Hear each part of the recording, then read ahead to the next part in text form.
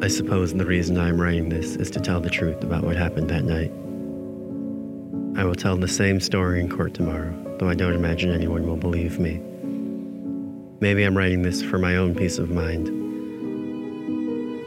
Either way, I'll likely be in prison by the time you have a chance to read this, but this is an exact account of the night of February 14th, 2018, as it happened and as I experienced it.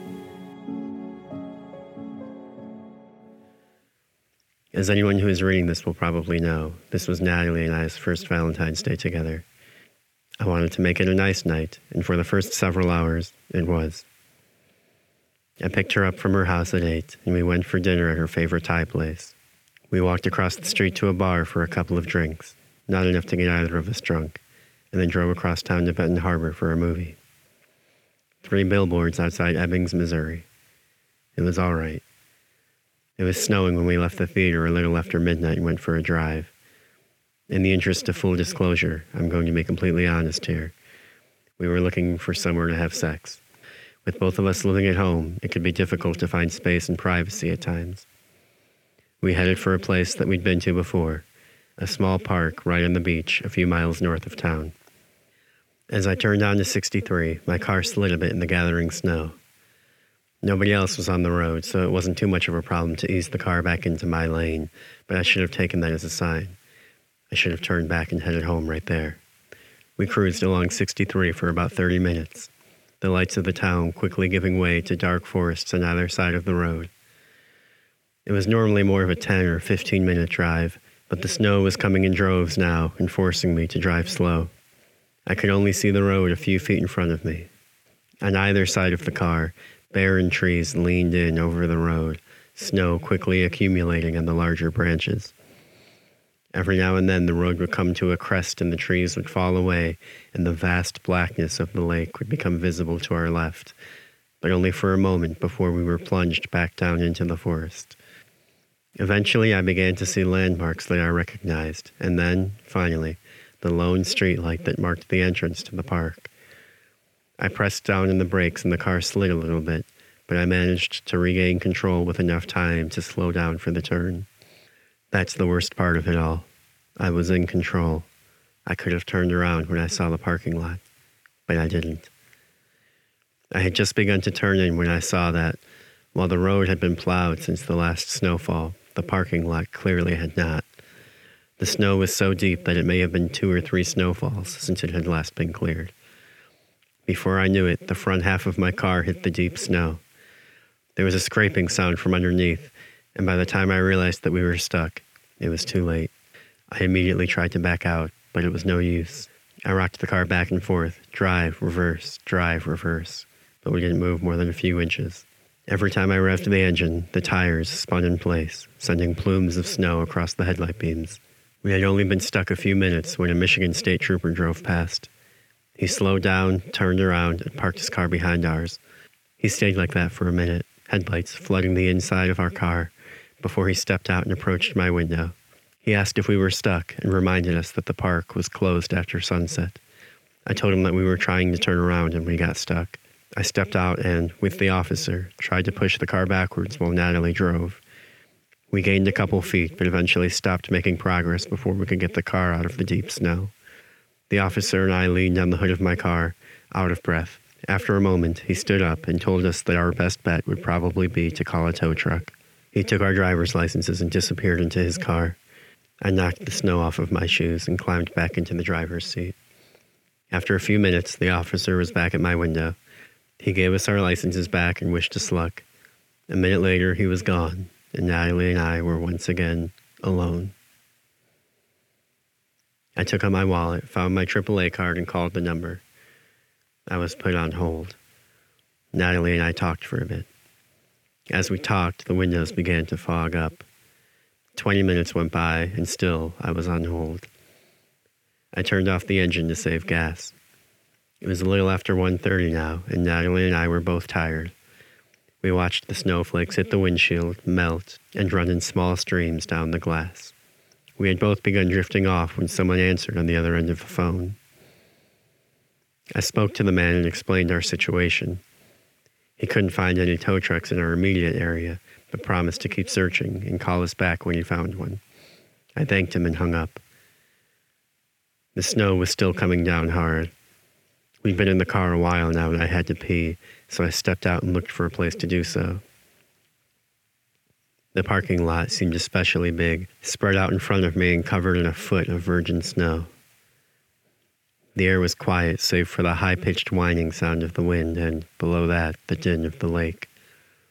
I suppose I could have just peed anywhere, but I felt awkward just going right in front of Natalie. I scanned the playground to my left, but it was surrounded by a low fence, which seemed like it would have been more trouble to get over than it was worth. Instead, I headed towards the far end of the parking lot, towards the lake. There was a line of trees bordering the lot on that end. Beyond that, a sheer cliff, and then the lake. There were some stairs leading down to the water, and I made my way towards those. The roar of the lake was louder over here. I stood on top of the stairs and looked down. They were steep and, in the dark, foreboding. I made up my mind that I would go down a few steps, just until I was out of Natalie's line of sight, and pee there. Carefully, I made my way down a handful of steps. The sound of waves crashing against the shore grew louder. The sodium vapor glow of the parking lot melted into the darkness. I unzipped my jeans and began to pee. When Natalie and I came to this spot in the summer, there had been a beach at the bottom of the steps. It was gone now. The water was high, much higher than it had been then, and when the tide came in, it crashed against the stairs themselves, engulfing the last few steps in icy foam.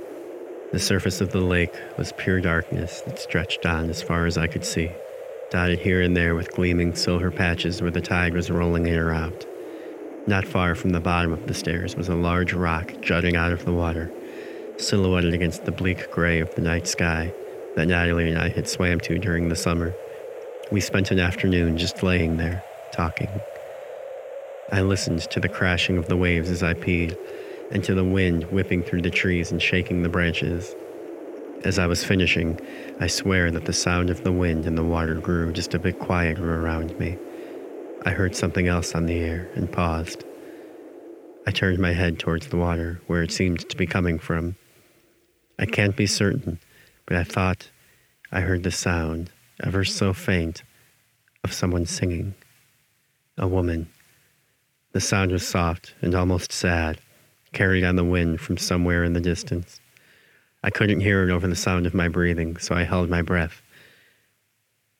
The sound came and went with the wind, and a few times it went away completely for long enough that I was sure I'd just been imagining it, only for it to come back again. As I listened, the sound of the singing seemed to move closer, but maybe I imagined that part. I buttoned my pants and headed back up the stairs. I got to the top. I turned around and took one last look out over the lake. Again, my mind could have been playing tricks on me. It was very late, and I was very tired. But I could have sworn I saw someone on top of the rock in the middle of the water. The snow was flying hard right at my face, and when I blinked a couple of times and tried to focus on the rock, whatever I saw was gone, if it had ever been there. I trudged back to the car and opened the door. I half expected Natalie to be asleep. She was not. "What were you doing out there?" she asked. I told her I was peeing, like I said I was going to. She had the car running, and the interior was warm. "That's what I thought you were doing, but when I looked up, you were standing at the top of the stairs over there waving at me, like you wanted me to come over by you." I told her that I had never waved at her, and I asked her if she was sure that it was me. She said she assumed that it was, but with all the snow, she guessed that she couldn't really be sure. It's not like she could see my face from this far away or anything. But who else could it have been? It's 2 a.m. Who else would be out here? I didn't answer her. I couldn't answer her. We sat in silence. When my phone rang, it startled both of us. It was the man from AAA calling back. He had found us a tow truck in the area, but it was far away and could take as long as 4 hours to reach us. It was a very busy night, he explained. A lot of cars were sliding off of the road and calling for tows. I told him I understood and that we could wait. We didn't really have a choice. I hung up and turned the car off. I grabbed my jacket from the back seat and gave it to Natalie to use as a blanket. We both tilted our seats back and fell asleep. I woke up a little after 3. Natalie was still asleep. The inside of the car was freezing, so I started the engine. I tilted my seat up as I surveyed the world outside of the car. The parking lot looked smudgy through the water drops on the windshield, and the window on my side was opaque, covered in condensation from our breathing. I pushed my sleeve up over my hand and tried to wipe away the moisture, but nothing happened. The condensation was on the outside of the window. Before I could open my door to wipe the outside of the window, a sound became apparent. I think that it had been there since I'd woken up. Maybe it had been the thing that woke me up, but I just now began to notice it. Softly, barely audible over the sound of the engine idling, I could hear the sound of a woman singing. It was gentle and sweet, but it sounded more crisp now than it had by the lake, more clear. It was loud enough that I could make out words and phrases. She was singing in a language that I didn't recognize, but the song was beautiful, her voice enchanting. My jaw went a bit slack, and a sort of weird tingling feeling arose in my face and spread across my body. Then, as gently as it had come, the singing drifted off, carried away on the wind until the parking lot was silent once more. That was when Natalie woke up. She rubbed her eyes and tossed my jacket into the back seat. She tilted her seat up and looked around. "Did you have to pee again?" she asked me. I told her that I did not. "Then what's that?" I looked up at where her finger was pointing. At first, I saw nothing unusual, but after a moment I realized what I was seeing. And when I did, my heart dropped. In front of us, I saw the parking lot, illuminated by our headlights and blanketed in snow.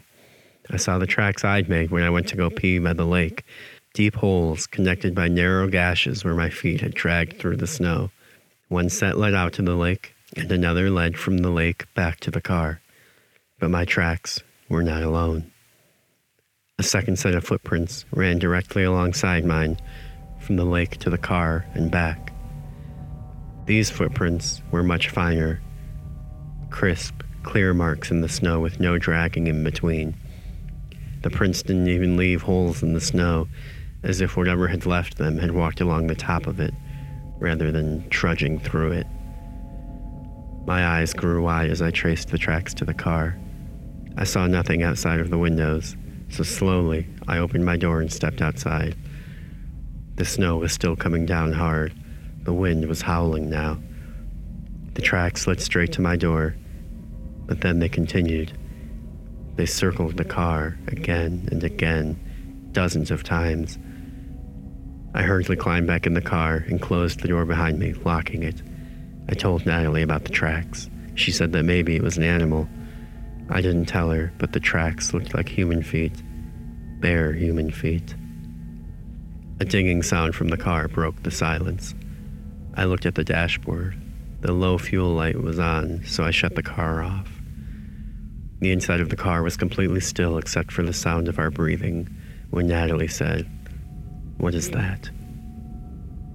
Once again, I looked out the windshield at the spot where she was pointing. There was something out there at the edge of the tree line. It was hard to make out through the droplets on the glass, but as I looked harder, I became convinced that it was a woman. I started the car and instinctively tried to back out, but we went nowhere.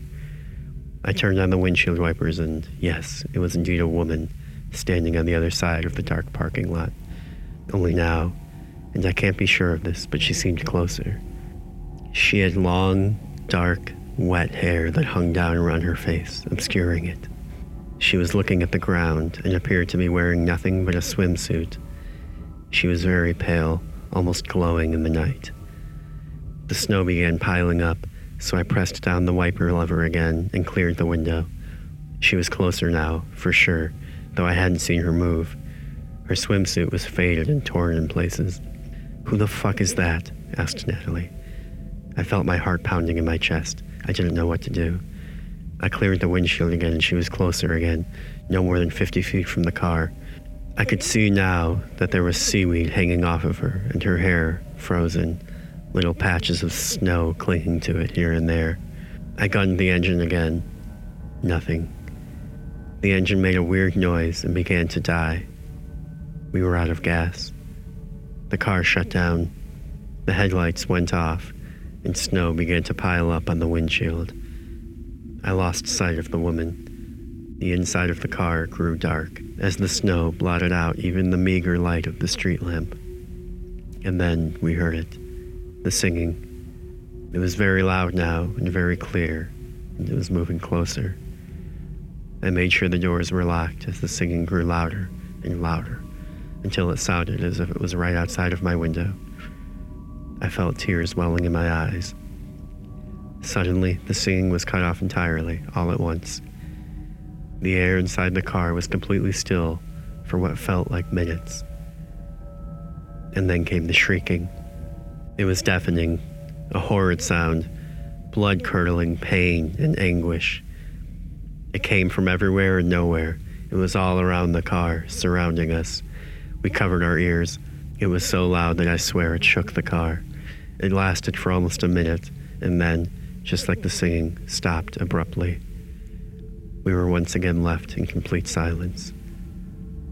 Natalie and I stared at each other. We were both breathing heavily, our eyes wide with terror. When the tapping came, it started behind me. Fingernails on my window. Slow, soft. And then, from behind the tapping, came a humming. A woman's voice just outside the car. It was the same tune as the song from earlier. Her voice was silky and warm, almost comforting. "I have to go," said Natalie. I asked her what she was talking about. "The lake. It's right there, and I need to go for a swim." I yelled at her. I told her she was losing her mind. I told her we needed to stay in the car. She unlocked the doors. "It's right there," she said. "Doesn't a nice swim sound refreshing?" She opened her door. I grabbed her wrist. I tried to tug her back into the car, but she yanked herself away, stepped outside, and closed her door behind her.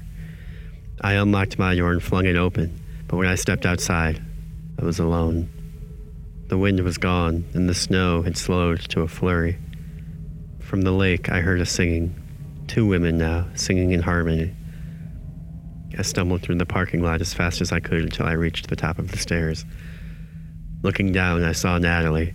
She was standing on one of the bottom steps, soaking wet, the water of the lake up to her waist, and she was facing me, smiling. She reached out her hand and beckoned for me to join her in the water. And I almost did. Not knowing why I was moving my legs, I took the first step down, then the second, descending towards Natalie, towards the lake. I had my foot on the third step when a flashing orange light appeared in the trees. I had my foot on the third step when a flashing orange light appeared in the trees. I turned around. The tow truck had arrived. When I looked back at the lake, Natalie was gone. Nothing left of her, save for a light shimmer on the surface of the freezing water where she had just stood. I climbed through the snow to the top of the stairs and raced back to my car. I had the guy tow me directly to the police station, and you know the rest of the story after that. I've told everything there is to tell. I would ask you to believe me, but I cannot blame you if you don't. I know how crazy it sounds. Just know that I miss Natalie, just like you do, and would give anything to switch places with her. I haven't slept since that night. I lie down, but whenever I close my eyes, I see the woman, and I see Natalie standing in Lake Michigan in February, surrounded by snow, and smiling at me. Only it wasn't Natalie's smile. Whatever was behind her eyes, it wasn't her. I've just been told that they found Natalie's body, that it floated ashore this morning, a few miles from where our car got stuck. I know this looks bad for me, and I fully expect that I will be charged with her murder now. For whatever it's worth, I maintain that I am innocent, and will continue to do so until my dying breath. Hopefully that comes sooner rather than later. There is not a lot left to say, so I will leave you with this. There are things out there, things beneath the surface of the water that none of us understand. Bad things. One of them took Natalie, I'm sure of that. You might not believe me, but you haven't heard them. You haven't been driving along 63 late at night and you heard them singing to you. And I hope, for your sake, that you never do. If you do, run. I wish I would have ran. I wish I would have left my car there.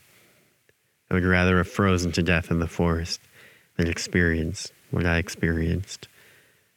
I will write you again when I get a chance. Till then, stay warm and stay away from the lake.